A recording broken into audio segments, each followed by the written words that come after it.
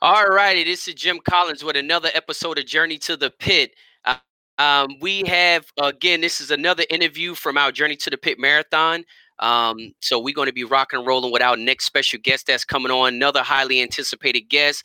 Have gotten a lot of requests for this guest to be on the show. So we're really, really looking forward to him coming on and explaining about the history. He's one of the old school cockers from back in the day.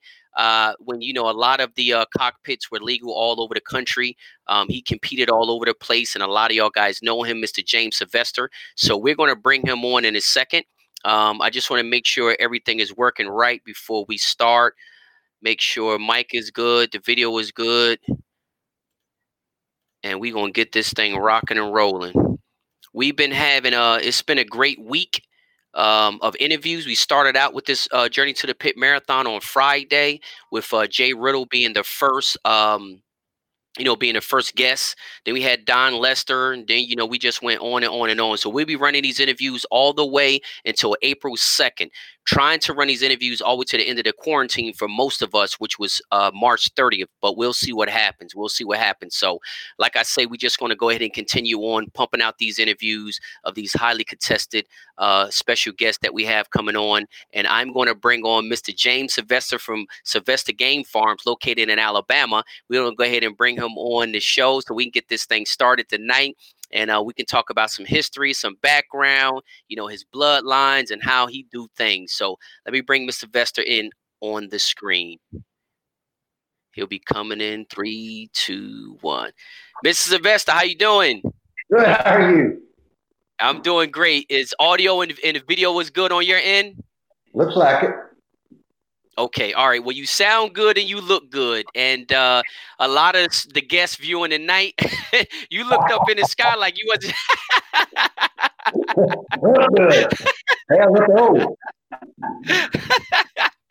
Well, listen, Mr. Sylvester, man, a lot of people have reached out to me, and it was really, really looking forward to this interview. A lot of them know your back history.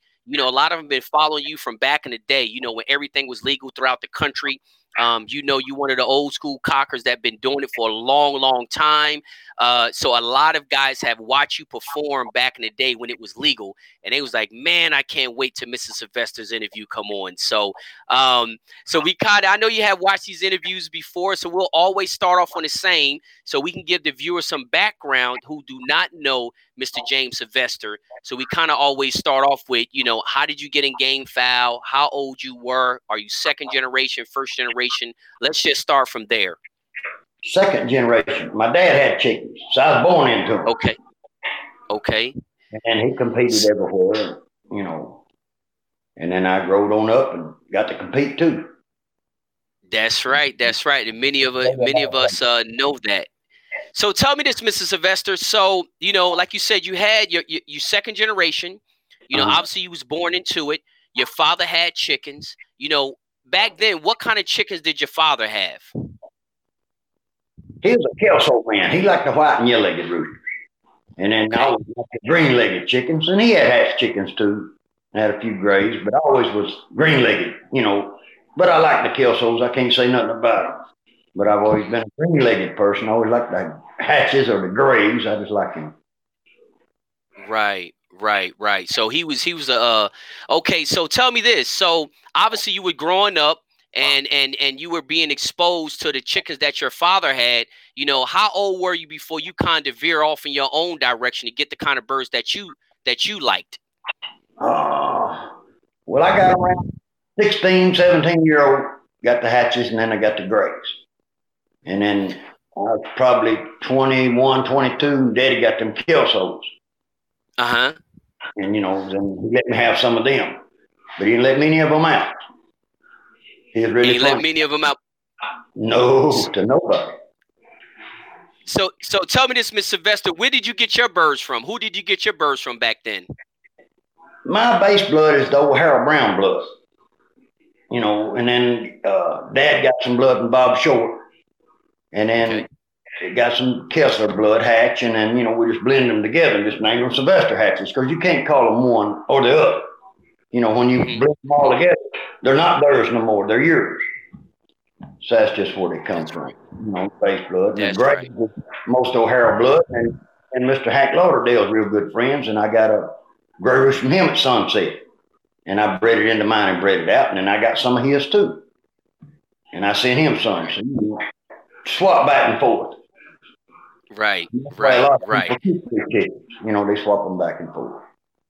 They swap them back. So tell me this, Miss Sylvester. So obviously your father was competing, like you said, your father was competing all over way back then in the day. You know, how old were you when you competed in your first Derby? 16, won my first Derby. Wow. And where was it at? Clear Creek, Alabama. Wow. That's amazing. Yeah, met some good rooster people. Made some good. So tell me this, what birds did you use back then when you were 16? What were they when you won your first Derby? Hatches. That's good chicken. It's some good chickens, huh? Yeah, there was good roosters. So tell me this, and I don't want to fast forward too quick. You know, those roosters you had back then, are they the same roosters you have today? Basically the same, you know, because we blended other hatches into them, you know, but they still pretty good chicken. Mm-hmm. Oh, we know they're good chickens. We know they're good chickens.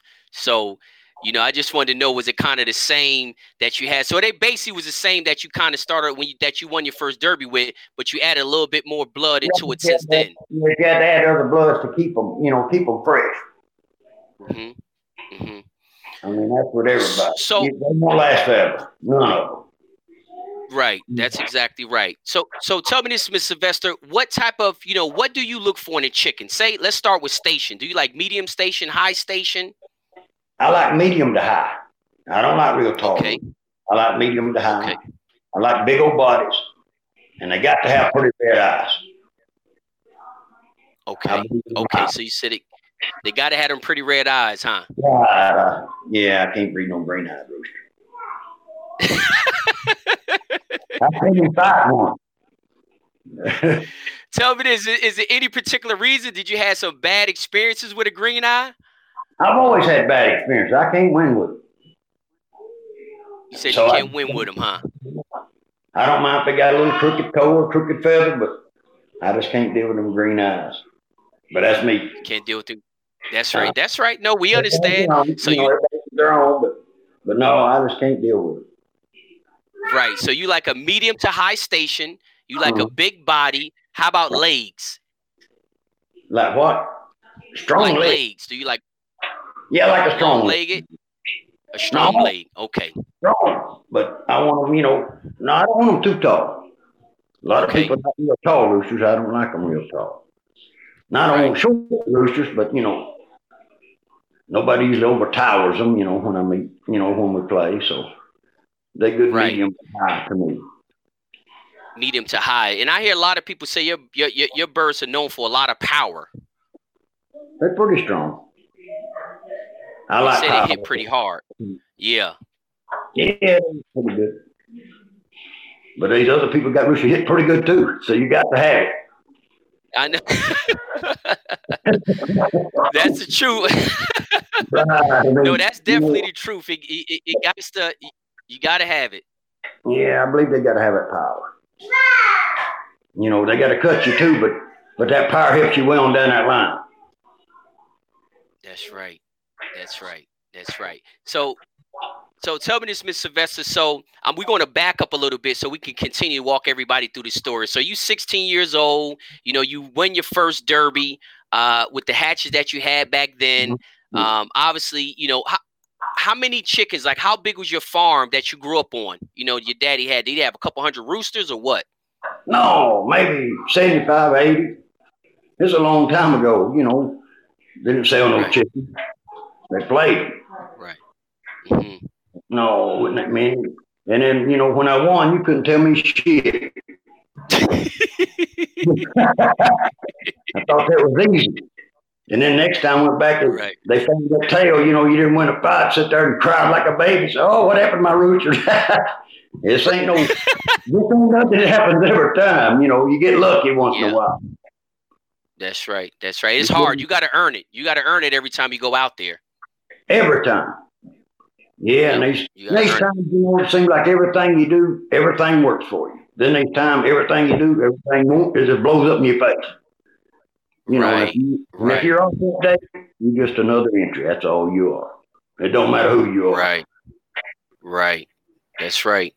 Yeah, that's exactly right. And I think some guys, they need to understand that at the beginning, because I can tell you they come in with high hopes. They get, if they win too early, make them too arrogant. And the next thing you know, when they start losing, because you can go on a long losing streak. It ain't no time limit on a losing streak. You can lose for years. And ain't no time limit on no winning streak either. You can have it today, and next week you can't have it at all. So nobody can stay on top of this thing all the time. You can be it is tough. Right, every time you go. And you can be consistent in what's working for you, what you like, that's what you stay with. That don't mean you're doing something wrong or doing something right, win or lose. Next time you do the same thing, it just don't work. Right. And it's the luck of the draw. Every derby, if there's a 5-cock derby, there's 5 roosters there. If you get lucky enough to draw, you can win. But there's 5 roosters there. If you're unlucky enough to draw, you tote yours out by the tail. That's just the way this game works. There ain't no 100% of nothing. When they put them, when you put them weapons on, anything can happen. They both anything can happen. You got that right. Yep. You got that right. So tell me this, Miss Sylvester. So, back then, when you 16 years old, like you said, you won your first derby. Then obviously you start going through. Obviously, you wasn't winning all of them back then. No. And you said back then. Say that one more time. No, nobody won them all back then. There was good entries. Right. Nobody. Exactly. Yeah. So tell me this. With everything being, legal back then and all these places, being open, what do you think back in the day was the toughest place to show at? Clear Creek, Alabama. They used to carry them there and test them, see if they could take them to Sunset. Yeah, it was a slaughter. But you had probably the best in the world come down there too. You had Mr. Operations, you had Johnny Jumper, you had Jimmy E. Sr., you had Blondie Rowland, you had Colonel Gibbons, Shorty Bullet. I mean, just on and on and on. You can just keep on. It was a tough place. So tell me something, Miss Sylvester. So back then, with all those legends, a lot of those legends that day is set the bloodlines of today. Who do you think back then? Like, who did you really befriend? Become really good friends with, or looked up to outside of your father? With any of those guys? Was it any of those guys? Yeah, my dad, he trained a lot for Jimmy Sr., which later on I did, and then me and Jimmy Jr. Okay. So yeah, Jimmy Jr. was a hell of a rooster man. Yeah, I looked up to him. We traveled to Sunset with him, and Mid-America and everywhere else, pitted for him and all. Trained some, and then me and Jimmy Jr. was playing together when it closed down. So yeah, it's been, they've been good people. Right. So you had a really good relationship with them, more so than just friends. Y'all had a working relationship. Right. Yeah. They come see me, I'd go see them. Me and Little Jim, I guess, was closer than me and Big Jim, which I pitied for Big Jim and, trained a few, but me and Little Jim was more close. We had a good time going back up and forward down the road, playing them old roosters. Right. Were y'all around the same age? No, he's a little older now. He's probably 10 years older now. Okay. I didn't know if there was maybe the age is what made y'all guys a little bit more closer. No, he was the second generation. I was the second generation. And, we've always known each other. Hell, they knew me, I guess, when I was born, because Daddy and they played a lot of roosters together for a while. Right. And that's so tell me through my dad. That's what you do. So tell me this, as far as feeding out and all that kind of stuff, is that something you learned from your dad, something you learned on your own, or something you learned from them? I learned some from my dad and Jimmy Senior, and some on my own too, like everybody. You can always add something or take something away. It's what works for you. You know, you might see something you like, you'll try it. May see something that, you know, you just don't like, and you don't try it. Mm-hmm. I mean, everybody's different. Right. That's right. That's right. But I was always, you know, got my roosters in shape. Or I think I do. You know, I want them in shape because they're athletes. Not a machine. They're not no robot. They got to be in shape. You know, to hold the power. You know, everybody says, "Oh, it's bred into them." That is true. But to keep it, they got to be in shape. They're athletes. Yep. And I'm actually glad. And I'm glad you're saying that, because that's exactly right. You said two key points. You hear people say it's bred into them. And like you said, that is true. But the other part of it is they still got to be in shape. You know, we seen what happened with Mike Tyson. We seen what he performed like when he was in shape. And we seen how he performed with Buster Douglas when he wasn't in shape. So, you know, he had the power, but he was naturally a hard hitter. But when he wasn't in shape, he wasn't really doing nothing. He run out of power in about 2 rounds. Same as Bruce, about 3 pittings. If they ain't in shape, they can't pop like they did. I mean, you know, it ain't the Roosters' fault a lot of times. Right. I mean, so win, they lose, got to be in shape. Win, lose, or draw. Totally understand. So as you growing older, you know, coming up in the game, you showing in different parts of the country. Tell me this, back then, you know, did y'all guys, as far as getting birds in shape, did you use rotation, bench work? You know, how did y'all guys put them birds in shape back then? Well, we used fly pins and worked them on the bench. We hand worked them. Oh. To the table and flip them, you know, and then scratch them in them pins. We made them get it. Right, so y'all did a combination. Right. And then you rest them out of it, you know.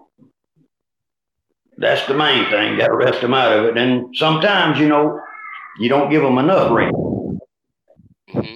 And I'm bad about that. You know, you said you're bad at that, huh? Yeah, by not giving them enough. You know, they look like they really enjoy it. Well, I really enjoy putting it on them. And don't give them enough. Right. Sometimes. Right.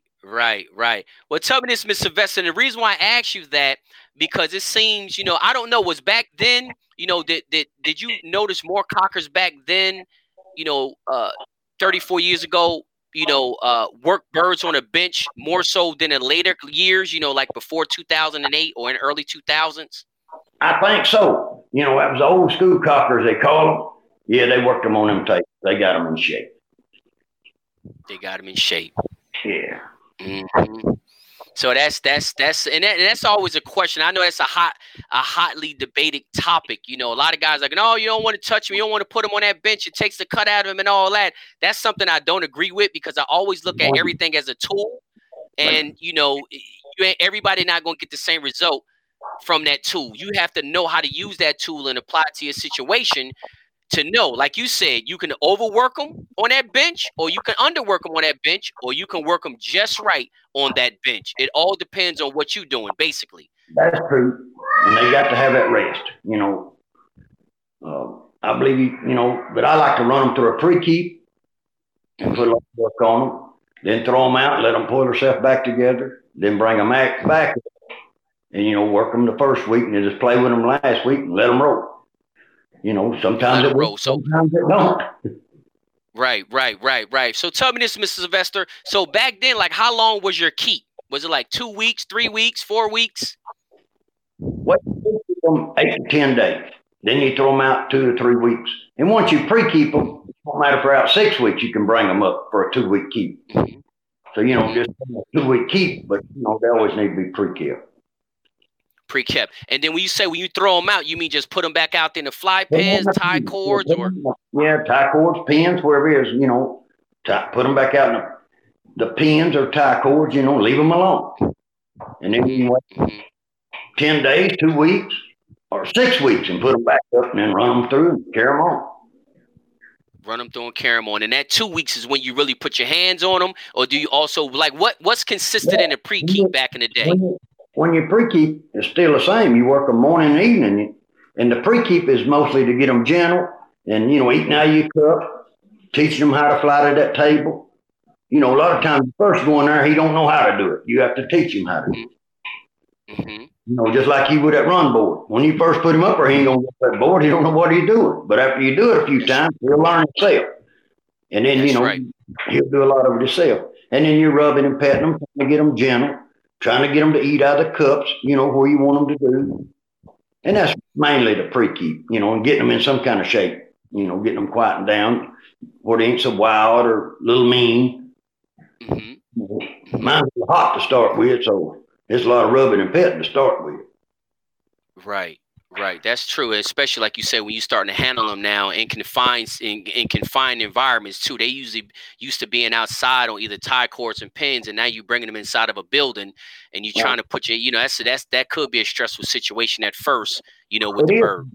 It is, because you're changing everything on. They arrest all, but they ain't been in there before. Outside, you set your stags up and put them in a pen. You worm them, delouse them, trim them, cut the furs, put them back in the pen. Then when it's time, you bring them up there and you changed everything he was, used to getting. You've changed it up on him. Now you fly him to a table and he say, hey, what's going on? You put him in that box or put him in a fly pen. So, it shocks them.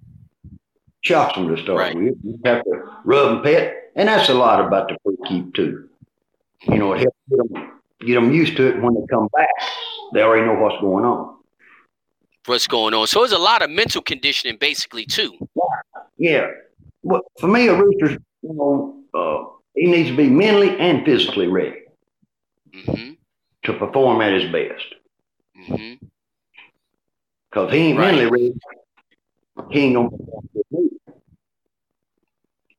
Right. So tell me this, Miss Sylvester. So back then, like you say, you put them through that 2 week pre-keep. Do you change the feed? Back then, did y'all change feed, or it's the regular yard feed? Yeah, no, we changed the feed. Like a yard feed be corn, pellets, oats, calf manna, black oil, sunflower, say all that mixed in your feed. And then when you put them up, we'd always, and this way I was taught, maybe wrong, maybe right. I always put pigeon feed and oat groats, which is the heart of the oat. And, crack corn, crack it up and blow all the dust off and, do it that way. But if you put your goodies on top, whatever you want to put, some kind of fruit, just different things. Right, different things. So Ms. Sylvester, you said back then y'all work birds 2 times a day? I do it now. Okay, 2 times a day, huh? Morning and evening. And then go out there in the middle of the day and pick them up and rub and pet them some more. It don't hurt them. The more you pet them, the better it gets for them and you too. I mean, I know everybody thinks roosters that bite them. If you rub and pet them enough, ain't long, they gently quieten down. Right, they're quieting down. Yeah, that's about right, because sometimes it takes about a week and a half to kind of get them from biting you. And sometimes they get so wound up, they might still pick you, but they ain't like they were when you first start putting your hands on them. Right. I trained for Jimmy's Jr. once, and, run him to a 10-day keep. The 9th day I called him. I said, hey, I've done about went under hack with these. These are done beat me up. He said, oh, you got to rub them. I said, I just believe I'm going to bring them. And it seemed like, they quieted them down the next day, but I done had enough. And all my roosters biting some, but them was some roosters. But them was good roosters too. Oh, they done about had me hacked up too. I think I had enough. But we went good with them, but they finally broke. 1 or 2 of them didn't break 100%. But the rest of them broke down like babies, but I was drawed up. I said, I've done had about enough of this. And he just laughed. Right. Once in a while we'll talk about it and we'll laugh about it now. Right. So back then, like you said, you working the birds 2 times a day. Did you do the same thing in the morning that you did in the evening? Yep. And it seems like if they mean and they like to work, just keep pulling it on them. They'll get tired. They'll get to where they just lay down, but breaking them down too. Mm-hmm. It seems like it helps gentle them down a lot better too. Mm-hmm. You just moving them and, having to get him out and get him in. Hands-on is a lot in this game to me. Right. So I guess you can contest to the fact that bench work don't take, if you're doing it right, that bench don't take no cutout, no bird. No. I mean, I've won with roosters in the fly, so they got to be cut. I've won with them in the draft. I've got my ass whooped both ways too. So I don't believe the bench work had nothing to do with win or lose. I mean, I always think it helped me a lot of times in a drag because it was in shape. And they took a lot and they could come back from it. And a rooster in shape, he ain't gonna take a lot. That's my opinion too. Everybody got their own, but that's mine. If he ain't in shape, seems like he wilts away quicker than he does if he's in shape. Mm-hmm. Rooster in shape will take a lot more. That's right. And I think they recover better too. That's just my opinion from my experience. A better healthy and in a better shape then he got a better chance of surviving afterwards. Obviously it depends on, what weapon you're showing and all that kind of stuff. But, I have seen the better shape he in and the healthy he is. He got a great, and that's the same thing with humans. Athletes wouldn't recover from, a torn ligament or something like that if they wasn't eating good and being healthy and being in shape. That's true. I believe that too. Yeah, so I needed to hear that from you, because like I say, many people watching know who you are, know how you competed. So I wanted them to hear that from your mouth, because again, that bench work is a highly contested, topic, and a lot, and it's something that I disagree with. I believe that, you need to put your hands on a rooster. But again, that's just my opinion. I believe in you have to work them. And the reason why I said it is because I have seen plenty lazy roosters. And it's hard for me to believe that every rooster is going to put himself in shape. Now, I have heard guys say it would, but then when you go see them show, after 2 pittings, the rooster mouth is open like this. Right. I'm like, see, I told you. You can't tell me that rooster's in shape. Look at his mouth. Right. So, again, I'm just basically going on what I see. And I always say, let your bird show me better than you can tell me. You can tell me anything you want to tell me, but let me see it perform. And then that's going to tell me what's working and what ain't working. So, but I'm not no famous rooster man like yourself. So my word don't really carry much of credibility. No, I wanted you to say it. But I believe they need to be in shape. They need to be in shape. They need to be. And how you get them there, again, is everybody's technique, everybody's opinion. And it's plenty of guys who have became world famous with just using rotation. But it's also plenty of guys who have became world famous using that bench also. And that was just always my argument.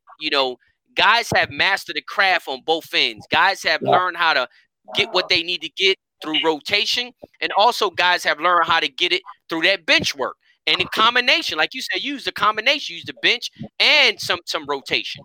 Right. We did it all. I was taught to do it all.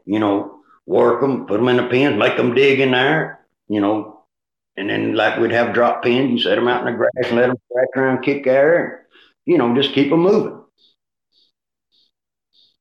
Right. So tell me this, Mr. Vester, like as far as, back in the day, and this is a question because one guy was like, Kevin was asking a question about, being all natural. So back in the day,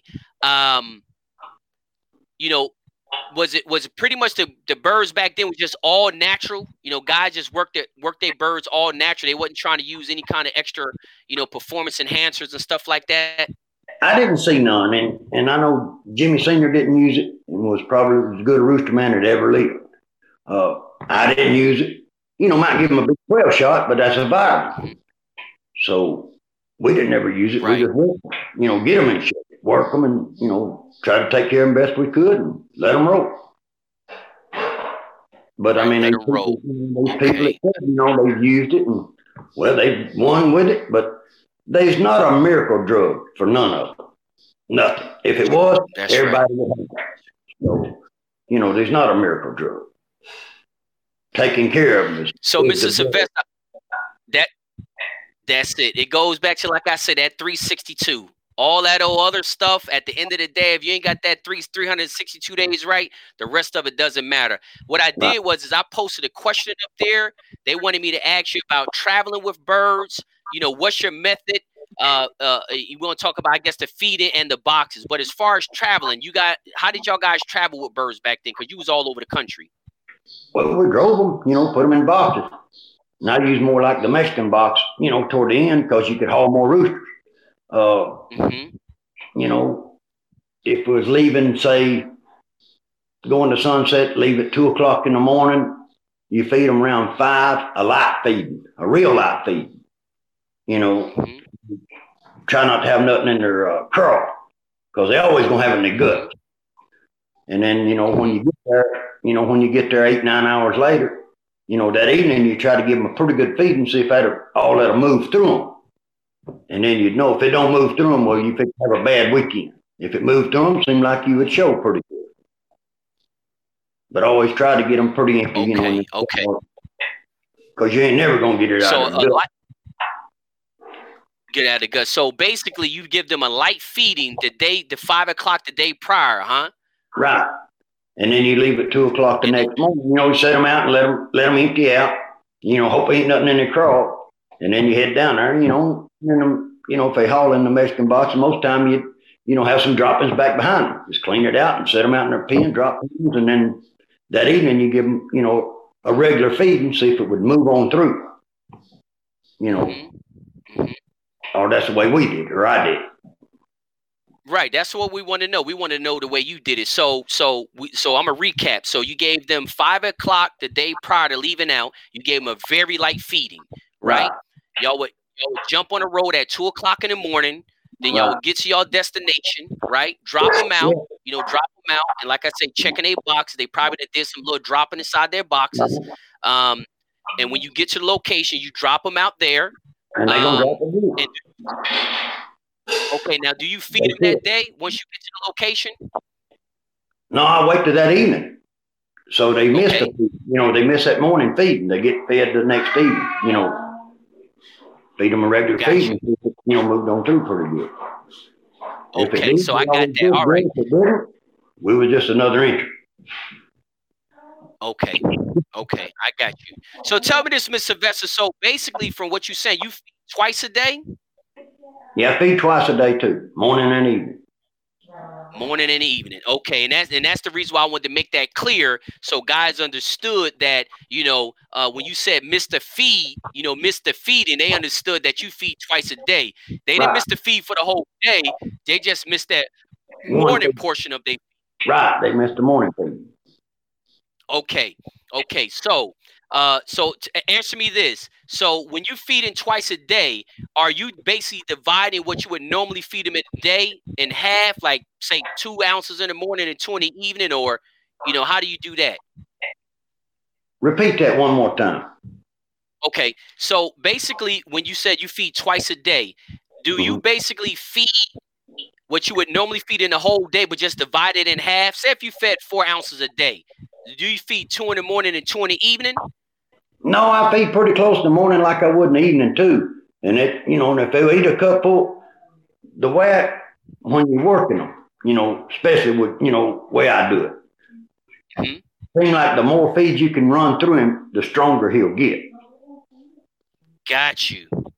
So, and if he ain't eating good, you try to cut his feed. But that is just gobbling it up, I try to give him more. I mean, you still want them to have, didn't have control, the next time you feed him. And sometimes you have just a little because it depends on how much you eat. But if they working, the metabolism building up, so they got to move more, moving more feed. And that's what's worked for me. Right. Don Lesser talked about that on Saturday. He said he always feed twice a day. He said he always feeds twice. It help him catch stuff too. He said, you feed him twice a day, and if something don't look right after that morning feed, you can catch it. He said, and then not only that, he said it's a little less feed at one time. So if you got any issues with crawl bound and stuff like that, there's a lot less feed for them to have to deal with. So he said that's why he liked that 2 times a day. And then, in the middle of the day, you can go out there and check him and see how it's moving, coming on out of his crawl or whatever. And then you can give him a little treat, some banana or piece of apple or grape or whatever you want to give him. I like to give him little treats too. Right. So, Mr. Sylvester, tell me this. Do you feed your birds the exact time every day? Somewhere within 10, 15 minutes. Gotcha. Well, that's pretty much exact time. Yeah, pretty close. I try to be pretty close. Right. So how early do you feed? But I'm close. Huh? Right. How early do you feed in the morning? Most time I get out there, 6:30, and then, try to feed between 7:30 and 8. And then in the evening time, I try to feed between 5:30 and 6. 5:30 and 6. Yeah, but you got to get out there and work them, so it depends on how many roosts you got up. Right. A lot of times I got up 20, so it takes me, over an hour just to work. Right. If I'm by myself, I got to get early, but like with my wife, Ruby, I'll hand them to her, or she'll hand them to me. And, right. 2 people make it go quicker. That's right. And I'm asking you these questions because they coming up in the comments. So, I like to try to, yeah. And then I don't like to get overloaded on the questions from the comments because, you can go back later on when you get time and go into the comment section to ask some of these questions. But I know some of these guys are really itching to hear the answer now. They ain't going to want to wait till later on. Okay, so, and I think some of the guys believe in feeding once a day or twice a day, but Mr. Sylvester did explain why he likes to feed twice a day. He has always fed twice a day. He explained why he feed twice a day so that, if anybody got any questions, I think he pretty much went into detail about what he do and why he do it. Now, you got another another question here, and I'll put it up on the screen. It's like, what's a good pointing feed, especially for living in the desert? Now, I know you ain't never lived in no desert, but I'm assuming he mean in a dry climate. You got any suggestions on that? No, because I usually just use, at the end, the last 2 feedings is really just cracked corn. And maybe in the desert, he could have him. No, that's fine. Hey, we all got kids running around the house, so. Come here. Tell them hello. Hello. Hey, what's going on, little buddy? But maybe, if he's in the desert, he could, put a little moisture to his feet. Maybe soak it, give him something little damp, try to keep some moisture in there if it's a dry. Or, when I found out it works, I've used it too, is use that evaporated milk, after you give it to them. Give them 3 or 4 dips of it, and it seems like it, it's like a neutralizer, Put some so that evaporated milk help you out with a little moisture control too, huh? Right, and it seems like it keeps that body fresh too. Okay, well Antonio, I guess that's the answer to your question right there. And that was Antonio was asking that. So tell me this. So you said that your last 2 feeders is basically just cracked corn, huh? Right, and I squeeze a little orange juice over it. So guys, y'all hearing that? But I use fresh squeezed orange every feed. I don't get no fresh. We squeeze it over every feed, morning and evening. Wow. Well, I guess that's something definitely new. So you said you use, you squeeze fresh squeezed oranges over their feeding 2 times a day. Yes, sir. Tell me this. What's the reason for that? Well, it's got the vitamin C and, got a little acid to help move that feed out of them. And I do put a little tomatoes over my feed too. Canned tomatoes help move that feed. Right. And a lot of times when I go, to the show, when I get there from a haul, I'll give them 2 or 3 pecks of them tomatoes. I've had a lot of people, why do you do that? I said, well, I think it helps settle their guts. Everybody's drank a few beers. Well, how many of them drink tomato juice after they've had a few beers? Settle their stomach. Right. They ain't drinking no beer, but I think there's some stomach, the guts might be a little sour from the ride, and tomatoes just coat their stomach, help move. That's my opinion. Gotcha. That should be right. And it has always pretty much worked for you. Yeah, it's worked for me. So, I do. So, we got Jay Sanchez on here asked about, do you ever use buttermilk? Yep. Anything? You use buttermilk? I use buttermilk in the summer, cottage cheese in the winter. My feed in the summer, I sort of, dampen my feed, my grains. And in the winter time, I want it drier because the roosters are still green. Their bodies are still green. They still got a lot of moisture in them. So I use the cottage cheese instead of buttermilk. But when it gets warm weather, say from April on, I'll start using the buttermilk. Wow. So you dampen your feed with buttermilk during the hotter months? No, when it's hot, I dampen my feed with water. I soak it, rinse it off. Okay. Just a dry feed, but you're still putting all your toppings on top. Like me, I use sweet peas. I use tomatoes, cottage cheese, or buttermilk. I use canned dog food or tuna fish. You went out. I think somebody was trying to call you. There you go. Somebody must have been trying to call you. Your voice, we can't hear you. Let me see.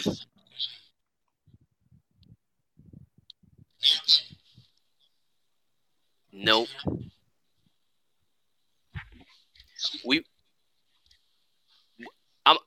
Miss Sylvester, I'm gonna click you out. I'm gonna click you out, and I want you to click that link and come back in, and hopefully that should fix it. All right. I'm gonna click you out, and hopefully when I bring you back in, it'll fix it. All right, guys, just hold on a second. He had a phone call that messed up his connection, so we're gonna go ahead and bring him back in. We just wanted to click him out and bring him in, and hopefully that'll fix his that'll fix the issue that he's had with the connection. Okay, hold on. Give me 1 second here. Let me bring him back in. Okay, there you go. All righty then. There you go. You're about to come back in. I don't know what happened. It went blank. I could hear you. Yeah. Sound like you was down the bucket.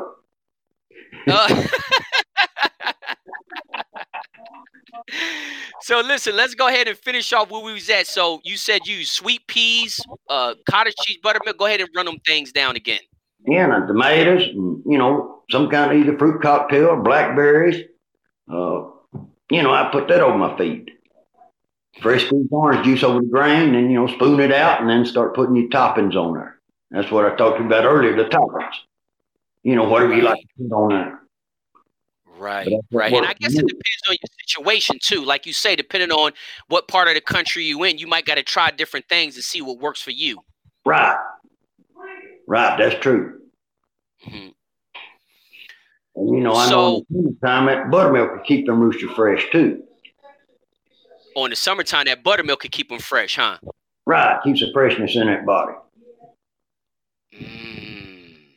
Well, I tell you what, guys, all y'all sitting here listening to this, y'all know these are a lot of old school techniques that's tried, true, and tested. So he ain't been in the game just a short period of time. So, I guess y'all guys can see something that he has been using for decades and it's been working. And obviously he got more than one way. Like you say, he switched up between the cottage cheese and the buttermilk. He dampened his feed certain times of the year, and certain times of the year he don't dampen it. He used a lot of fresh fruit. Squeezing fresh oranges over his feed at times. So these is all little tidbits, tricks of the trade that has worked for him. So it might just be something y'all guys may want to try. We got a question here from Jason Roberts, which asks, add a little boiled white eggs for moisture. Also, do you ever use boiled egg whites? That's what we was talking about earlier. Everybody feeds different. I've tried it and never did no good, so I don't do it. Gotcha. Now, with me, I ain't never done no good with eggs. But Ruby did it, and she done good. So there you go. I mean, everybody's different. Well, I tell you what, that's a funny one. You did it, didn't have no luck with it. The wife did it, and she did good with it. Right. So, I mean, she fed the same thing, but she added the eggs. She did good. Every time I've done it, I ain't done no good. So I can't blame it on the eggs. Maybe it's just coincidental. But I ain't never done no good, so I don't use them. Right. So you work out perfect with your last couple of days. That cracked corn, that fresh cracked corn is pretty much all you focus on, with a little bit of maybe tomato or orange, orange. Yeah, they get the orange, and then I give them a little bit of tomato. But like on Wednesday night, if I show on Saturday, or if you show on Friday, back it up Tuesday night. You just have to go. I mean, every how many days you're going. But say on Saturday, on Wednesday night, I take most of that off.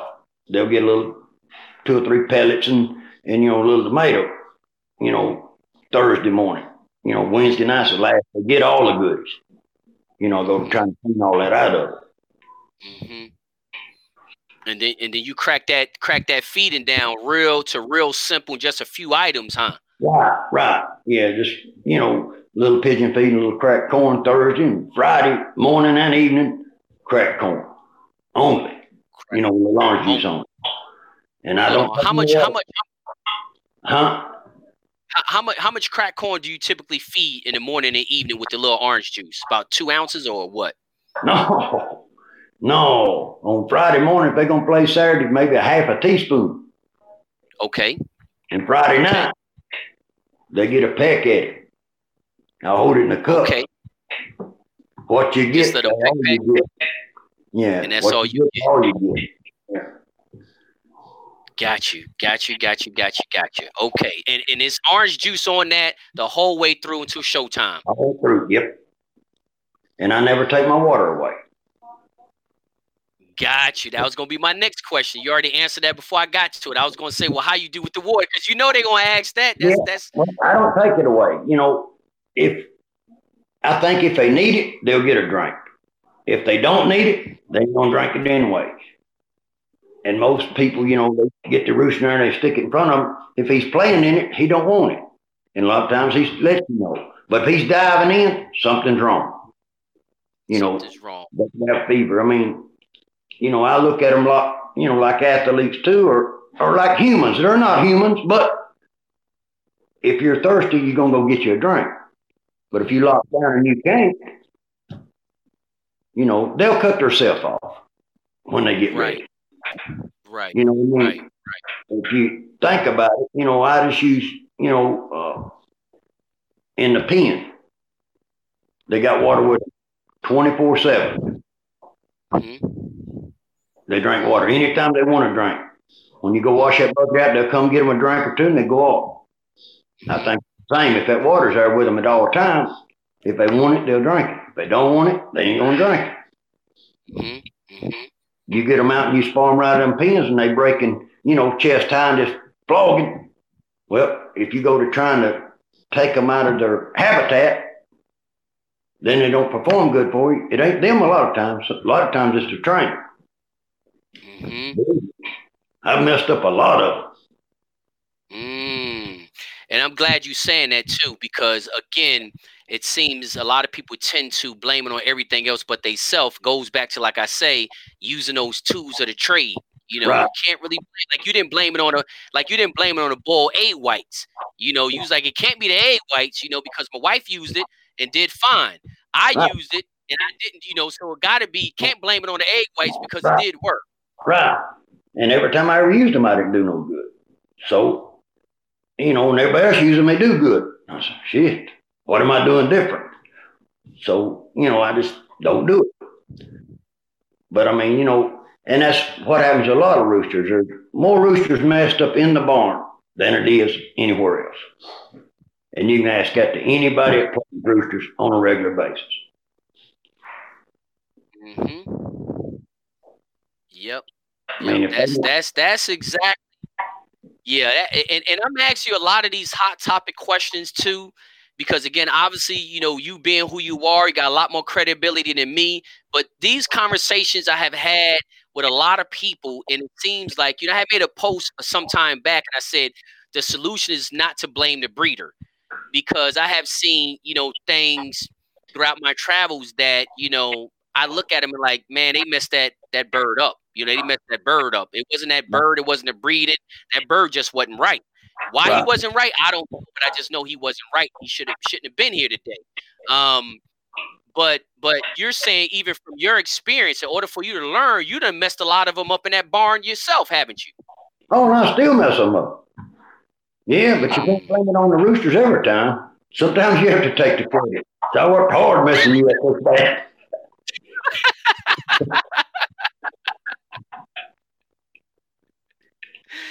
That is the absolute truth. And I tell you, it's a hard pill for a lot of guys to swallow, but sometimes you just have to swallow it. Sometimes you just have to say, I messed this one up right here. So go ahead. And it's sad when, you got to show up you really like and you mess them up. Mm-hmm. When you carry them and show them, well, it seems like you got them off. They call every one of them. You don't want to play no more. You know you got them off. They just keep getting them slaughtered for you. Right. Wish, you had your roosters back when you leave and go home in. So I can get some more money somewhere, but you can't get them roosters back. People say, oh, you got plenty of them. You don't get them back. Right. You don't get them, especially like you said, if it's a show that you really liked, and now you done messed them up, and they're all gone. You don't get no second chance with them. No, and I've done that a lot of times. Wow. That's a hard pill to swallow, ain't it? Ooh. Yes, it is. But tell me this, Ms. Sylvester, what would you say is like one of the biggest challenges, for you to always have to be mindful of not doing wrong? Like you say, you have mess roosters up in your career. Is it some mistakes that you made more than once? You say, man, I should know better. I shouldn't have done that. No, you just try, and it just, sometimes it just don't work. The weather may change for you, and it changes for everybody. So it's just a gamble. Mm-hmm. Either you hit or you don't. Mm-hmm. Right. Mm-hmm. And I guess, like you said, it is a gamble. But I guess the more times you do it too, you kind of get a little bit of knowledge, a little bit of extra knowledge to kind of maybe try to adjust to the different changes outside in an environment. And sometimes, you try to adjust and it just don't work. And other times you try to adjust and it flips around and works for you. Mm-hmm. And that make you scratch your head, don't it? It just make you scratch your head. Like, bad. Man, it is bad. I've, trained them and go, and they perform, they go back. And, in my mind, I've done the same thing. Then when you go, it's like, wait, they totally different than the way it was last time. They don't perform right, and they don't do nothing right. You just miss it. No, there's really no keep that's 100%. There's none. I mean, people say, hey, I want to buy a keep, Well, you watch, it's trial and error. It may work for you this time, it may not work next time. I don't know, no need in just saying, well, that keep's no good. Right. It ain't gonna work every time. Nobody's. Right. And then, like you say, you're going through the keep anyway. You're going to have to make adjustments regardless of what keep you have, because, ain't no one keep for every place on the planet, for every weather, conditions of the weather, humidity. It's so many things that comes into play of getting them right. You can't have and you'll be like an encyclopedia, and you still have to interpret it and be able to apply it anyway, even if they did give you all the information. That's true. That's true. So tell me this. I have heard, many times before, but you have mainly been breeding your birds for the last 40 years. So I don't know if this is something you can kind of answer or not. Do you feel as though with certain bloodlines, or certain breed of birds, so certain ones pass feed faster than others? Like they was talking, I heard a guy was saying about the ACEs. They got shorter intestines, so they pass feed quicker. Do you see that in certain lines? Do round heads, different than hatches, or or do you kind of think they kind of all the same? What do you think about that? Really, that's a good question. But really, all mine, they basically all about the same. I've done good with the grays doing them that way. I've done good with the hatches or the kelsos, but I've done bad doing the same thing too with all of them. So I can't, answer that one because I don't got, round heads or ACs. Right. So tell me this, and I know, and just for some of y'all guys, viewers watching, y'all must have, some of y'all just came in. Some of the questions that y'all asking in the comment section right now, Mr. Sylvester have already answered those questions. So when the interview is over, you can kind of go back and watch it, but they just asking some questions that you already answered. Where your hatches come from and all that kind of stuff. You already explained that at the beginning of the interview. So let's talk a little bit also too, because I know these guys get fanatical about Showtime stuff, all these tips and tricks and all that kind of stuff, Showtime stuff.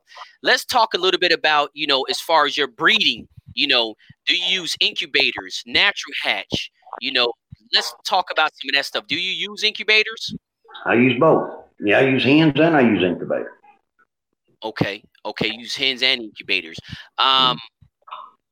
Is there a reason why? Is it because the amount that you putting out, or? Yeah, it's amount, but I hatch a bunch. But when they first hatch, I put them in the brooders for about 3 weeks. Then they hit the ground for maybe a week, under a light. And then I turn them loose, and then the strong shall survive. I don't sit there and baby them and all that bullshit. I make them, let them be chickens. If they make it, they're okay. If they don't, well, that's just the way it works. I have to hatch the bunch because I ain't going to sit there and babysit them all the time. Right. I have to hatch a bunch to get a few. Well, that's kind of how it works. Like you say, if they survive, they survive. If they don't, they don't. So tell me this, Mr. Sylvester. Run on your own. There'll be feed and water there for them, but you go out there and most time baby chicks is dumb, especially with the incubators. They're smarter with a hen, but with incubators, they'll pile up in a corner on you. You have to round your corners off, or they stand out in the rain. I mean, they just, go to places they shouldn't go. I had foxes getting into them one year. Well, you think they stayed at home? No, they jumped the fence over there where the foxes was. So, they do everything. Sylvester, you made a good point, and I guess it goes back to just Mother Nature. You just said the incubator chicks seem like they dumb, but the natural hatch ones, got a little bit more sense. And I guess because the mama's raising them and teaching them all kinds of techniques. That's true. You know what? You let a hen hatch them 3 weeks, maybe 4. She's carrying them up in the trees. You got them in the incubators and hatch them 6, 8 weeks. You trying to set them up on a little pole up off the ground. They just a lot smarter with a hen, Right. That's a good point right there. Now, we have never talked about that. That's a really, really good point. So you saying from basically your experience out there on your farm, you see a huge difference between incubator chicks and natural hatches as far as their intelligence, or at least their adaptability to nature. Right. Yeah, and the hen, make that funny sound, if a hawk or something comes by and they go hide. When they raise there, it has to get a few of them before they finally wisen up. I mean, it's like anybody. That's a really, really good point. Go out there, and if a hen's got baby chicks on the yard, run after them and try to catch you. She'll holler, and they'll just... Right. You've seen them disappear. You've tried to catch them, I'm sure. And she hollers and and hide under the grass or anywhere else they can hide. Right. That's a good point. Yeah, nobody never even said that. That's a very, very good point. So tell me this though. With your natural hatch, I know we have had some people come on the show say they try to get, get the land hens that they know going set. Do you have certain hens that going set, and do you try to get all the eggs up under her, or how do you do that? No, when I'm single mating, I want my hens to hatch them. When I'm say what you call mass producing, I want to put them in an incubator. Okay, I got you. So, and you do see a difference. Now, tell me this, because this is a question in a comment. We know you don't baby your chicks or anything like that, but do you put anything in their water? Do you use any type of vitamins or anything like that with your chicks? Yeah, I use vitamins, electrolytes. Yeah, okay. I put them in the water. And then, you get worm medicine in the water some. Okay. But I let them do any vaccination? No. No vaccination? No. Okay. And I'm going through the comment section here, just looking at some of the questions, just trying to see if I can kind of get a few of these questions in here. A few of these questions in here, because these guys look like they starving for some answers. And guys, listen, what y'all watching, understand Mr. Sylvester is going to, get around later on, today or tomorrow, something like that. And he is going to try to answer some of the questions in the comment section, because it is a lot of questions in the comment section with some of the stuff he has already answered. So, again, if you came in mid-section or mid-time in the interview, try to go on back to the beginning of the interview, and you'll kind of get some of the answers to some of these questions here, because he's not going to be able to answer every single one of them. So, Mrs. Sylvester, back to that. So, you do use incubator, you do use natural hatch, you use vitamins and electrolytes and stuff like that in your water. You kind of let the birds, only the strong survive. They get them on out there. The strong ones going to survive. The dumb ones are going to go. And that's pretty much how it is on that. And the weak is going to go too. If they're weak, you don't need them no way. Mm-hmm. Right. I don't turn baby. Maybe I could raise more if I did, but I just don't. You just let them be. Let them be chickens. Let them be chickens. So tell me this, Mr. Sylvester. So you said you do the single mating. Is that all you do is single mating? No, I do single mating on, some I want for breeding chickens, And then, when I say the mass produce, I put, rooster and 5 hens together and get some off, We get a bunch more eggs, get more baby chicks.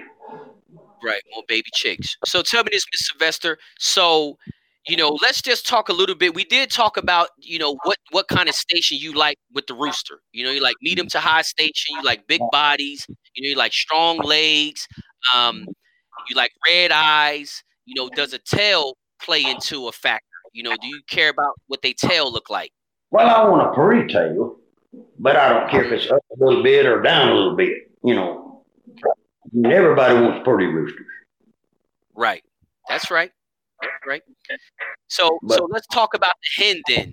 What do you look for inside? What do you look for as far as conformation and stuff like that on the hens? Well, I want her to have that long breastbone and pretty red eyes. Pretty. I want her to be good and tall or tall enough. Mm-hmm. But I want them to be strong made too. You want to be strong. You want them to be strong body too, also. Yeah, I ain't gonna breed no weak ones. No weak one. So tell me, Mr. Sylvester. So, what is the typical size of your birds? Low 5s or? No, I get all sizes. I get them from 4 pound to 6 pound. So I don't try to breed to make them come all one size or all look the same. They chickens, let them be chickens. And a lot of people say, why? And I said, well, and this is the way I usually ask them. I said, well, do you got brothers? Yeah. I said, all y'all look identical? No. I said, okay. Why you want them to look identical? They chickens. Let them be chickens. Right. Let them be chickens. Some of my chickens will come light. Some will come dark. Some will come medium. That's just the way they come. They come. I just let them be chickens. You know, I want them to be good chickens, but the color really don't matter to me. That's right. That was going to be my next question. You know, the looks might be fluctuating, but your characteristics, they pretty much got to carry the same characteristics among them, correct? Both the same, yeah.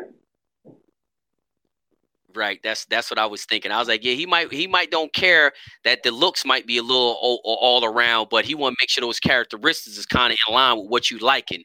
Right. And I'm just kind of scrolling through some of these comments, and guys, just once again, some of these questions Mr. Sylvester has already answered. So, Mr. Sylvester, answer me this. You know, how many do you typically raise in a season? 200 or 300. I don't try to raise 200 or 300. Yeah, that's enough. That's enough to keep you busy. Right. 200 or 300. Some years, you know, you raise more, but you know, you start off hoping you get 200 or 300. You know, between 200 and 300. 200 or 300. You said that keeps your hands full. Right. Now, Ruby, she wants to have a whole bunch more than that now. I don't know. She wants to be a 8-hour job every day or 10. I want some kind of fun, you know. Right. That's right. So tell me this, Mr. Sylvester, what age do you like for your chickens? Is there any particular age that you like for your chickens to be shown? 2-year-old. Well, the second molt. After the second molt. After the second molt. Mm-hmm. What they call them, cock. You know, when they're cocked. Yeah, I don't show stags. Okay, got you. That's what I guess they was probably trying to ask. All right, so we answer those questions. And just to let you know, we got people watching from all over Mexico, Australia. We got people watching from Hawaii. I'm just looking here in the comment section, and there's people from all over watching this interview, which is great. Guys, listen, I'm glad y'all guys are asking all these questions because a lot of this stuff has been asked. We got Glenn down here asks, do you like speed over power or power over speed? I want both. Well, that's the answer to that. Glenn, well, he asks, and that's the answer. I mean, you know, I guess I've been spoiled because these roosters has had, you know, pretty good speed and power. So I've been spoiled. So it's hard to say what I want. But you won't cut over all of them. Mm-hmm. I don't care how strong they are if they ain't cutting. You know, there's always a saying, steel cut strength. Well, you got that right, because you can take the biggest guy in the world. He can have all the muscles in the world. You slice him with a blade. That kid, you know, he might as well cancel Christmas after that. He'll get weak. Yeah, he'll get weak. Right. So tell me this. This is like I ain't gonna say an old folk tale, but you know, how do you feel about, you know, I hear guys say, you know, about the fact that maintaining gameness in your line. A lot of guys say, we don't worry about game as long as they got that speed in that cut. I don't worry about gameness. You know, how do you feel about, you know, does gameness should play a huge role in your program? Yes, it does. Yeah, I want gameness. Yeah, and you know, I don't know. There's a lot of people, you know, say gameness different ways. To me, as long as he gives me everything that day, I ain't worried about tomorrow. Mm-hmm. You know, if he faces or not. I mean, if he give you everything that day, it's all you ask him to do. You ain't going back the next day. You ain't gonna reband him and put him back in. You know, I used to want him show the next day and the next day too. And me and Gene Baudier's pretty good buddies. And I was at his place, and I was coming back from Sunset, and told him I had one got cut up pretty bad, and I wanted to test. He said, test. He said, he showed for you for 2 hours back there in the drag. Said, why are you going to break his spirit? I didn't have no answer for it. So, you know, wow. I said, well, I guess I tested them more. So, that's, you know, as long as they do it that day, that's good enough for me. That's good enough. Okay, good. And like I said, that's a question because, you know, it's and sometimes it depends on what country you from. They say, you know, the cut over the gameness or the gameness over the cut.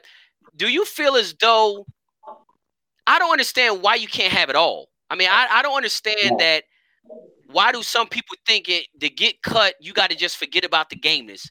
Why you just can't have a game bird that cut? Yeah, I want that too. I don't know. Exactly. But that's what I want. You know. Right. And what most people want, I think, is birds that cut you too. Right. That's right.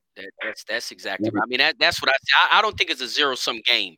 I think you can breed game roosters that cut. It's thousands of them out there, but some guys just focus on one characteristic, and and I guess that's it. And again, if it works for them, then it is what it is. Answer me this, Mr. Professor. How do you feel about brood cocks? Do you feel as though they need to be tested? How do you feel about picking out a brood cock? Well, a lot of times I breed them just, I know how they're bred. But then, I'll test one. Excuse me. I'll test one once in a while, and he shows me right. He goes too. Got you. And you can a lot of times determine, what's going on basically by what he produces. Right. But a lot of times, the best rooster ain't the best brood cock too. Mm-hmm. That is true. You may have two brothers there. One of them can really perform, and the other's just mediocre. Mm-hmm. The one that can perform might not throw as good roosters as the one that's just mediocre too. Right. I've had that happen. I've done that. Right. So, breeding is trial and error. It may work this time, may not work next time. Mm-hmm. But I've had I had a pen of hatchets once, and for for 2 years they were good chickens, and then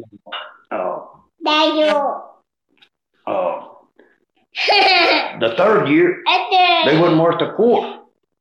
Same chicken. Wasn't, huh? Never broke them up. The fourth year they're back good again. Now tell me what happens. They're chickens. I don't know what it does.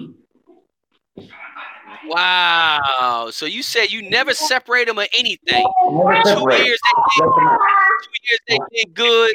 The third year they did bad. The fourth year they turned around and did good. Right. I mean, that's just the way chickens are.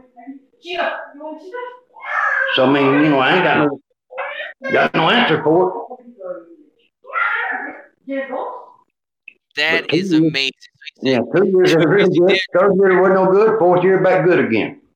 A lot of people say, and for me, as long as the rooster's producing good, I stay with him. A lot of people want a younger rooster, but as long as he's producing, I'm one of them. I guess I don't want to fix something that ain't broke. Right. Just leave him alone. Right, just leave him be. So if he's producing, you just keep on using him. Right. I mean, I've had roosters 10, 12-year-old, still producing good. Wow, that old, huh? Right. I mean, so, and the same as a hen, a lot of times, the older the hen goes, you get less eggs. But, if they still producing good, why discard them? Right, just keep on using them. Right. And I'm looking at some of these comments, guys. The comment about the feed, Mrs. Sylvester pretty much answered that already. Just some guys just chiming on in. So those are some questions that I had got, through Messenger, and I really wanted your opinion on it as far as choosing a brood cock that has proven itself and one that hasn't proven itself. And like you said, just because he's good don't mean he's gonna be a producer. Just because his brother is average don't mean he ain't gonna be a great producer. Right. And you just do trial and error. It works. That's all. I mean, that's all you can do. Mm-hmm. They chickens. They flesh and bone. Tell me this. How about they flesh and bone? So tell me this. How do you pick your hens? Is it anything based on their brothers, or is it just pretty much based on their looks? How you like to pick your hens? Well, I like for their brothers too and their look. I want her look be. I want to look good. Mm-hmm. I try to find it all. But I like strong made chickens for breeding chickens. Good strong backs, long breastbone. Good body. mean, I look for a lot of things. Look for a lot of things, but it's pretty much the kind of the same thing. That's why your program been going so long, because you said you've been pretty much had the chickens on your yard now for about 40 years, huh? Right. Yeah, and I ain't putting nothing in them. I mean, I got different families, blend back and forth and try to breed back to that side, breed back to that side, and then blend them back together again. So, they're basically the same thing. The same thing. Right. And Miss Sylvester, that's pretty much a big advantage when you've been breeding the same chickens for so long, because you kind of know how they kind of react, how they supposed to act. And I say that because when I first started out, like a lot of other people, you look in the backyard and I call it Skittles, because you look out there and you got 16 different bloodlines back there. 2 of these, 2 of those, 2 of these, 2 of those, 2 of these, and 2 of those. And I realized that, like, even through putting them through keeps, all them birds don't react the same. Different bloodlines got different characteristics, and it's kind of, especially when it's kind of confusing, because you don't know that much, and then you got 16 different bloodlines out in your backyard, and you're trying to treat all of them the same. But I guess one of the biggest benefits for you with dealing with the same birds for so long, they're a little bit more predictable for you. Well, I just got the Grays, the Kelsos, and the Hatches, so I ain't got all them other bloodlines. So all of them been, pretty close to the same, temperament in a way, and same style, I guess, in a sense.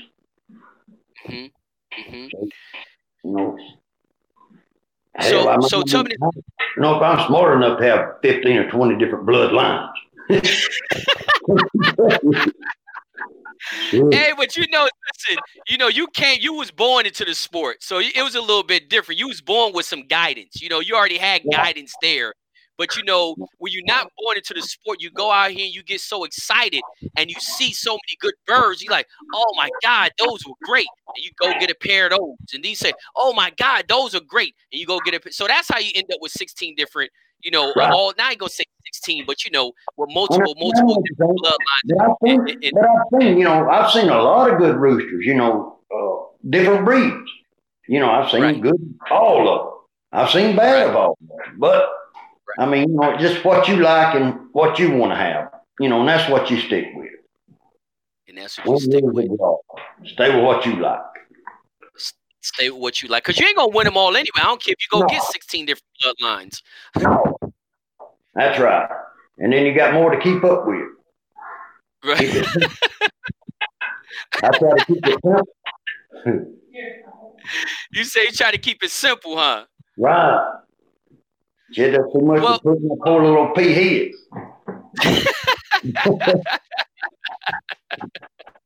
Well, tell me this, Mr. Sylvester. So with the 3 families that you have, right? Did they all start out with the same characteristics? Like you said, right now they pretty much got kind of the same characteristics with them. But when you started out with the 3 different lines, did they kind of start out with all the 3 same characteristics? Pretty close. Yeah, pretty close. Yeah. Pretty close, huh? Yeah, they're pretty close. Same. Even those Grays, even the Grays with the hatches and all that, it was all the characteristics. Yeah, about the same. Yeah, they're about the same. They ain't much difference. When they perform good, they look good. When they ain't performing good, they look like everybody else. They look bad, or That's right. And I think that's a very important question for, guys out there, especially if you're newer and you are looking to, get some more different bloodlines. Maybe one of the things you should be looking for is, like Mr. Sylvester said, stick with what you like.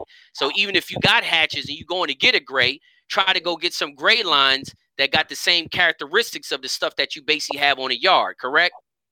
Right. Yeah, get you something, that blends together good, And you may get them this time and they don't blend together. Next time they may blend together. So, this breeding is tough. Mm-hmm. Just because you put them together, that don't mean they're going to be good. No matter if I breed them or whoever breeds them. That's right. That's exactly right. So tell me something, Ms. Sylvester, because a lot of the people out there, they're new. I have seen guys, and it goes back to the statement you made a little while ago about 2 years it was good, then it was bad the third, and good the fourth. I have seen guys go out and maybe you have answered this question already, but I've seen guys go out, go buy good chickens, do good for 2 years with the chickens. But after the 2 years, man, they just do horrible with them. Is it, do you think it's because maybe they don't have the knowledge to hold that bloodline? Like, you done held your line for 40 years. You know, what is the key to holding a line for so long? Well, I won't breed brother and sister. You know, I breed daddy over daughter, son over mama, you know, nephew over the aunt, vice versa. That, you know, and breed back out or try to keep them. You know, but it's, you know, you just have to pay attention to them. And, you know, if you got them 2 years and they mess up the third year, it could be a bunch of different things. I mean, then it could be that year they didn't break that pen up. The fourth year they might be good again. But they got mad because they had a bad year on the third one, killed them all. Right. That's right. That's why I asked that question, because you made an extremely valid point. Now, you saying from experience, you didn't have them where you didn't separate the pen, so there was no difference at all. 2 good years, third year bad, fourth year they came back like the way they were. Right. I mean, you got them, and you know you're breeding these chickens. Well, you're doing good, and you ain't broke them up. Well, you're always a year behind, right? So when you plan in, they're good. Well, then when you got them, they wasn't no good. You still got some more because you had them again. Correct? So then you know when they don't look so good for you, you're thinking, oh, now I got them others out there. They ain't be no good either. But then the next year when you get them out, they're good chickens again. So I mean, anything can happen. They're chickens. They flesh and bone, and I don't know what it is. You know, they talk about the stars and the moon. I said, shit, I don't know about all that stuff. You know, they're good they eat. So tell me this, Ms. Sylvester, and again, this is something you brought up, some very valid points that has never been talked about before. So, you know, you just said it. You hear guys say, I had a bad year, and go home and kill that whole line. You wouldn't really even suggest doing something like that, huh? No, not till you test them more. No, I don't. No, I mean, just go home and kill them because, you know, you've done something wrong. And a lot of times the breeding, and it's all breeders. Sometimes you make the mistake. You don't want to put them together. They didn't do it themselves. You did. So sometimes it works, sometimes it don't. Right. That's exactly right. It's even kind of like when you buy a breeding pair. You know, you go out, you spend all this money on a breeding pair, and it's like it just don't click. But that's no different than a breeder. If he had him at his house and he threw him in the pen, it wouldn't click either for him either. So it wouldn't even make a difference if it was at your house or his house, huh? Right. Sometimes they just don't nick. Right. That's I mean, like I say, these are some valid points, and I really wanted to kind of, you know, I ain't trying to be redundant on it, but I really want to drive it home because we hear a lot of information, and I think sometimes people jump the gun. And just because something didn't work for somebody else, don't mean you need to come home and get rid of all yours or not try it.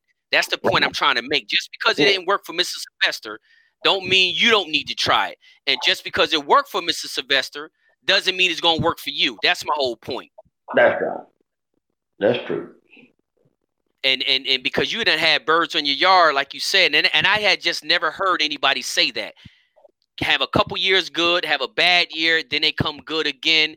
Because a lot of times guys be like, oh, they've been bad, and just go ahead and just get rid of them. That's what I have always heard. You know, just go ahead and get rid of them. Well, I thought it too. I mean, they wasn't like dunghill. They just wasn't that good of roosters. They couldn't perform that good, you know. But then the next year, they're back at it again.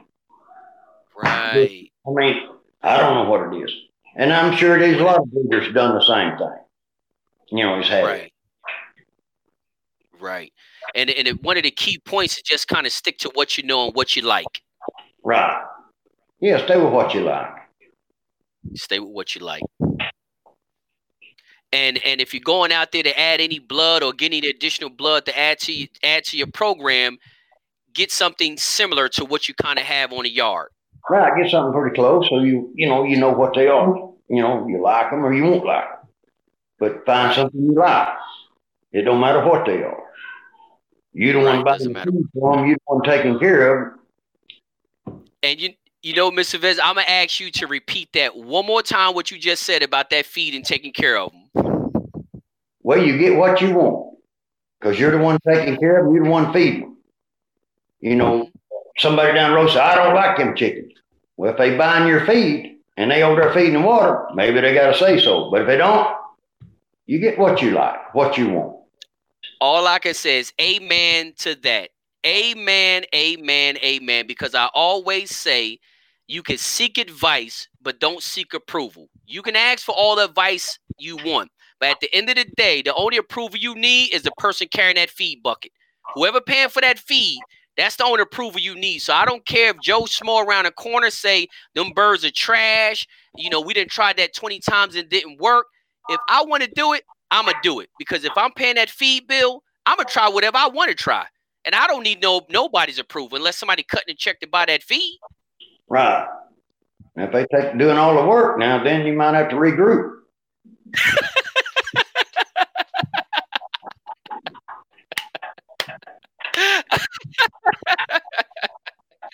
I tell them the only person they might need to ask to get approval from if the wife, because that feed bill is half hers too. So I said, you know, if you're going to get some approval, the only person you probably need approval from would be your wife. You know, because other than that, anybody outside that farm, if they ain't cutting that check for that feed bill, you don't need their approval. I say try it, because every cross was an experiment. I don't care what kind of cross it was. You can go back 100 years. Go back 100. You know, if you got a cross and the cross was first done 75 years ago, well, you know what? That was an experiment that was tried 75 years ago. So what is the difference if you go out and try something today? I don't care how many times people tell you you're not going to work. If you're paying the feed bill, try it, because every successful cross today was a result of an experiment, because nobody knew how it was going to turn out. That's true. Because you know, everybody that breeds is experimenting. You know, all your top breeders, they breed something to experiment with. They don't try to raise a lot of them. They raise a few to see if it works, see if it clicks for them. You know, if it clicks, the next year they'll roll with it. But if it don't, then they, you know, say, well, I didn't do no good there with that. It didn't work that way, so I do it a different way. Right. And that's exactly right, and a very valid point. And I try to bring, and the reason why I said it is because I get a lot of these questions, and I'm like, listen, you know, I don't, you know, the best way for me to explain it was the fact that, listen, every single successful cross today was a result of an experiment. And I'm pretty sure somebody was telling that person who tried it not to do it. And they did it, and it worked. And like you just said, every successful breeder today is doing some experiment. They might not have it posted on Facebook or posted on their page or something like that, but it doesn't mean they're not doing it. They trying something. Every farm is. Right. Well, I try stuff, you know. Sometimes it works, sometimes it don't. If it works, I'm happy. If it don't, it ain't cost nobody but me. That's right. That's exactly right. And what I like to ask you, Mr. Sylvester, so, you know, we have a lot of, you know, these days and times, good birds are a lot more accessible than they were back in the day. You know, information is a lot more accessible than it was back in the day. You know, is there any common problem or common thing that you see in the game fowl industry, you know, that you would advise the younger guys coming in? You know, is it don't buy too many bloodlines, or, you know, stick to what you know? You know, is there any kind of advice you can give the newer guys coming in? Yeah, the newer guys, they don't need to try to buy, you know, like you talking about, 16 different breeds. You know, get them 2, 3 breeds and play with them and see what they like. You know, it's a lot of work. And just because you got them from James Sylvester or John down the road or whoever, that don't mean you're going to win. You know, everybody loses. And that's everybody what you understand. Everybody loses. Right. You're going to win some, you're going to lose some, but everybody loses. Everybody loses. And it doesn't matter where they come from, and no matter what bloodlines they are. No, it don't. It doesn't. It doesn't. So tell me this. Do you think, you know, from being around, do you feel as though the cockers today, Because back in the day, what you know how it was so deep entrenched in the culture back in the day. You know, pits was all over the country and that kind of stuff. You know, do you see a difference in the birds today than those birds back in the day, as far as, you know, characteristics and the way they structure and look and health and that type of stuff? Yeah, yes, I do. There are a lot of people taking better care of them today than they did a long time ago. I mean, you've always had the good, you know, always had the top breeders that always took care of them. That's Renez on top. But now everybody's taking care of them. They're spending that extra, you know, going the extra mile to take care of them chickens. Yeah, so you see a difference over the decades, huh? Oh yeah, yeah. You see a lot of difference. You know, maybe 30 years ago, you seen people, you know, the roosters didn't look that healthy. Now, about everybody you see, the roosters look healthy. Right. That's about right now. You know, there it is. So, you know, so tell me this. This goes to the next question. You know, like you say, the rooster today, pretty much everybody got access to good genetics. You know, a good brood pen. They can, you know, if they can't breed it, they can buy it. Everybody got access to good feed. You know, with so many great free feed brands that's out here that's affordable. So that levels the playing field on that. So what you think is some of the things, say, you know, obviously we can't say today, but, you know, in the 2000s, the early 2000s, what do you think was separating the winners, the top guys, from the rest of the pack? Taking care of them. You know, you're talking about 20 years ago. The other people took care of them. You know, they tried to keep them healthy and fresh. And, you know, the other ones, they was having a good time on the weekend. Grab them up and go play. Well, somebody needs to be there taking care of them. Right. You know, in summertime is your crucial part. You know, summertime? I think the summer in the moat's more crucial than when the season's in, too. Because when you're out there going through all that stress, there's when they need took care of. You know, they're dropping all them feathers. They need to be, you know, took care of more. You know, they need to be took care of all the time. But it's more in the moat time to me than it is in the playtime. So that's basically, you know, people can actually gain an edge. You feel as though they can gain an edge if they are, you know, paying a lot more attention to detail during that moat time of the year. Right, because them roosters are stressing. I mean, you know, it's rough on them. But if you're trying to keep them, you know, shaded good and fed and watered good and took care of, you know, give them treats then. You know, there's where it'll help you when the season comes in. You know, if you're going to the lake and going to having a good time and partying with all the friends and the roosters out there, well, they can't go to that water hydrant and turn that water on. They can't go to that feed barrel and get that feed. You got to get, you know, and there's where a lot of it is. You know, if they, you know, you get out of them what you put in them. If you out running and having a good time and the roosters ain't getting took care of, well, when it comes showtime, ain't no need in blaming the chickens. And that happens a lot. I've seen that a lot, you know, in my time. You know, not just in your time, I have seen it in my short time, and I haven't been in it 20% of the time you have been in it. And I'm telling you, that's why, you know, and again, when I came out with the concept of the 362, so many people jumped all on top of me. Oh, you got to take care of bird 365 days a year. And what you did, that what he told me, that 362, that don't make any sense. I say, listen, when I said 362, I didn't say don't take care of a bird 365 days a year. I'm just saying if them first 362 days are not right, the last 3 days don't matter. That's all I'm saying.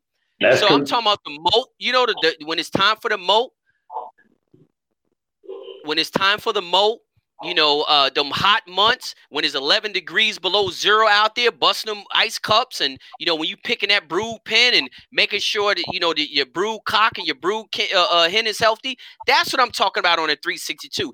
If you ain't putting in all that work on that, and then you think you're going to call up James Sylvester and ask him what's his tricks of the trade for the last 3 days and think you're going to do something, That's not the answer.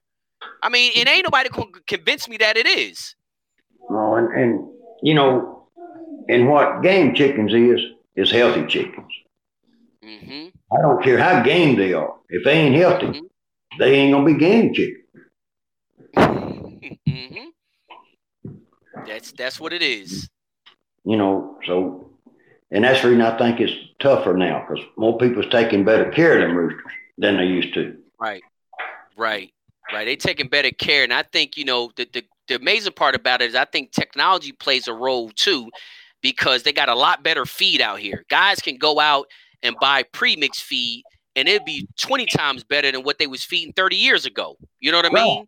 It's cleaner, it's got better ingredients and everything. So guys can just get into chickens tomorrow and automatically be feeding his chickens better than they were feeding chickens 30 years ago because of the available resources that we have at the feed store. That's true. Yeah, they got a bunch of the worm medicine, the vitamins and the worm medicine, and then the access to the information. You know, I think, you know, it goes back to what you just said. Having a healthy chicken is base number one. You know, doing them certain times of the year, you probably got to kick it up a notch. You know, shift it to next gear. You know, during molt season, but on an average, you need to be taking care of that chicken all year long. Good. It seems like there's more people now that's trying to help. When I was coming up, they wouldn't tell you shit. That's right. That's exactly right. They didn't tell you nothing back in the day, huh? They probably whatever they did tell you probably wasn't the right information. They tried to tell you something to mess you up.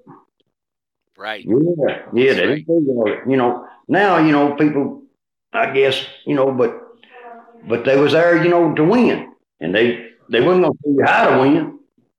Mm-hmm. You know, trial and error. You had to figure it out a lot of yourself. But now, you know, there's a lot of people you can talk to, and they'll help you a lot. Mm-hmm. But back when I was coming up, they didn't tell you nothing. They didn't tell you. That's why I was asking you, you know, where were you learning your stuff from? Because you're right. During that time when you was coming up, everybody held their information close to their chest. Right. Yeah, they didn't know. They didn't tell all of it. And hell, my dad didn't tell me everything. And I know Jimmy didn't tell me everything either. They won't tell you all of it. Huh? The teacher never tell it all. Huh? That's what they say. They said, we need something in case you buck up one day. They said they always hold that one thing back just in case you try to buck up against the sensei. Like, I'm the karate teacher around here. Right. Yeah, they never tell it all. So that's Rena said, you got to add something to yourself. Trial and error. Right. That is something. No, you're exactly right. You are exactly right. Well, I tell you, back in the day, what would you say, some of the toughest guys back in the day, tell me this, in your opinion, back in the day, you said that Clear Creek was the toughest pit back in the day. I was down in Alabama, correct? Yeah. Okay. And say Sunset, a lot of guys said that you was a very tough entry at Sunset. Mm-hmm. But what was probably the toughest pit? Yes. Or some of the toughest entries? Some of the toughest entries. Well, you had, there was a lot of tough entries, at Sunset and Clear Creek too. But, a lot of your Clear Creek people, you had Carol Neesmith and Gene Brown at Clear Creek. You had Blondie and you had Shorty Bullock. You had Johnny Jumper. You had Billy Rubel. I mean, you had the greats at Clear Creek. And then they went to Sunset. So that was what you was fading again when you went there. So, I mean, just too many to mention. I mean, you had Oscar Akins. You had just tons of rooster men. Good rooster men. Like that stuff. You just on and on. I'd need a list and sit down and figure out who I missed. And I've missed some. No, I haven't. Mm-hmm. A lot of good rooster men there. Right.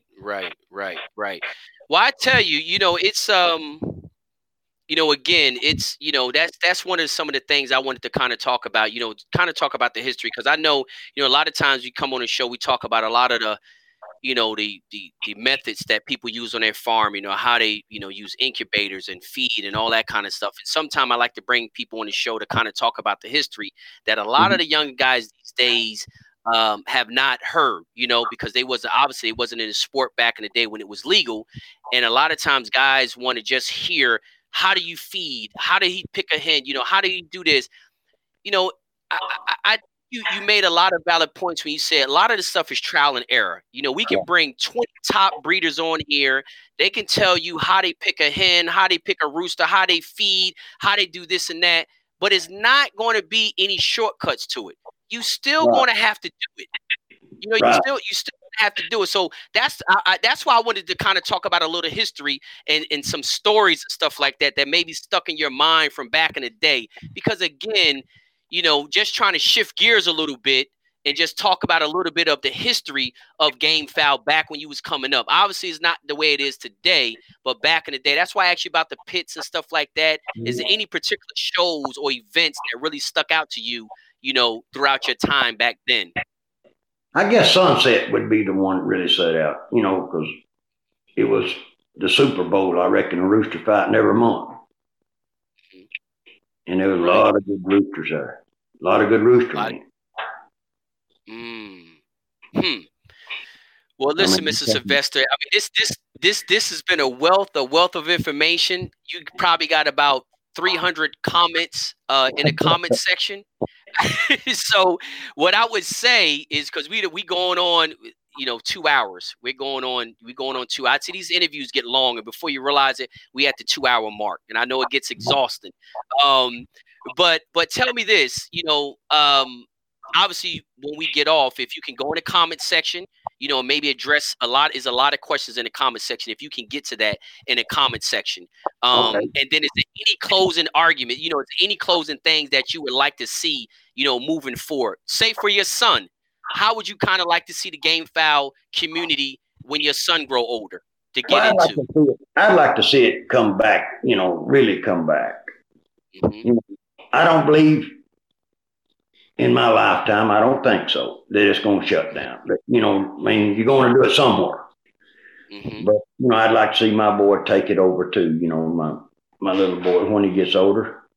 Hell, I ain't don't like him better than I do now. That's all he breathes. But, that's who I want to pass it over to, it's him. Right. And let him keep on. And it's just a lot of hard work, dedication. You're going to win some, you're going to lose some. And the main thing is have fun. Right. Have fun. Have fun. You go and get your ass whooped, hell, have fun. You go and win, have fun.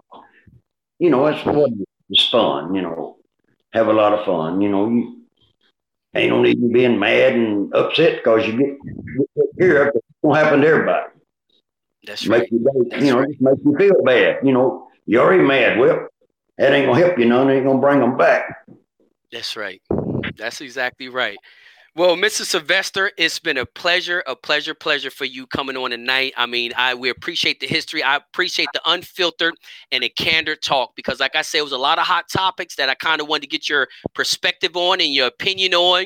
And you've been in the game a long time, so you done seen it all. You done seen the greats. You done see the guys that come and go, and you see the guys that started off okay and now they're great today. So, I appreciate you coming on and giving us the unfiltered opinion about how you look at certain things. And I think you gave a lot of people a lot of things to think about once they go back and really sit down and look at this interview. There's a lot of jewels, there's a lot of great information that you gave out today that actually has got me thinking. And I always go back and watch these interviews, but, it was a couple of aha moments like, see, I told you, that's what I was thinking. Now it's somebody else that said the same identical thing. So, but like I said, I appreciate you coming on. I would like for you to come on again later. later on in the date. I appreciate you taking the invitation, coming on, giving us unfiltered information. I know we didn't talk about a whole bunch of technical stuff and stuff like that, but it was a reason why I kind of wanted to shift gears and talk about another aspect of the game foul besides wormers and vitamins and this and that. We do that all the time. And I think a lot of these younger guys looking here enjoy the stories and stuff like that of how it was back in the day. So like I say, once we get off here, if you don't have a chance tonight, maybe you can do it sometime tomorrow. Get in the comment section of the video and see if you can address or answer some of those questions on there. We didn't get to not even half of them. So whenever you get time, we would appreciate if you can, take some time and get in the comment section and answer some of those questions. All righty? Okay. All righty, brother. I greatly appreciate it, Mr. Sylvester. You have a good evening, and thank you very much for coming on to the show. Thanks for having me. All right, brother. Bye-bye. Bye. All righty, guys. That was Mr. James Sylvester. I enjoyed the interview like I enjoy all of them. I always thank every last guest that comes on to the show because this is something that they don't have to do. Every interview is different. Some interviews bring more value to some people than others. Every time I do an interview, I get messages after the interview, and they always say, "Man, that's the best interview. That's the best interview done gave." Well, I get that same identical phrase message to me after every single interview. Why? Because it just goes to show there's more than one way to skin a cat, like my mother would say. It's a lot of ways to get to the same goal. And the goal with the show is to bring on a variety of different ways. Everybody got their ways of doing things, and I figure the more ways we can get out there, hopefully you can find something out of the interview that you can apply or benefit to your program, or even answer a question that you may have been pondering on for a long period of time and could never answer the question. But again, there's a lot of great stuff. If you go back and listen to his interview, it's a lot of great things that he talks about in the interview that if you look out in the game foul industry in community, it's a lot of regurgitated information that he kind of, based on his success, and we all know he's a success in his own right. His opinions is contradicting to some of the stuff that we hear, out in the game foul community. That just goes to show that somebody can think the opposite way of you and still be successful. So again, I just hope that obviously these interviews, some people are going to get more value at them than others, and that's why we keep doing them and we keep bringing in different people. And hopefully that you learn something from all of them. If you don't learn nothing from them, then just don't watch them. It's just that simple. I'm pretty sure you can figure it out with Google. And having a live interview a lot of times is probably the best way to learn, at least for me. I'm more of a visual person. I can learn from watching an interview just a lot better than sometimes I can learn reading off of Google. So like I say, we just made the best out of the night. I think the interview was great. We talked about some things tonight that we have never talked about, and that's why I feel as though the interview was great. We talked about the breeding thing. Like he said, he had a couple years that was good. Then the birds went bad. Then the birds turn around and come back out good.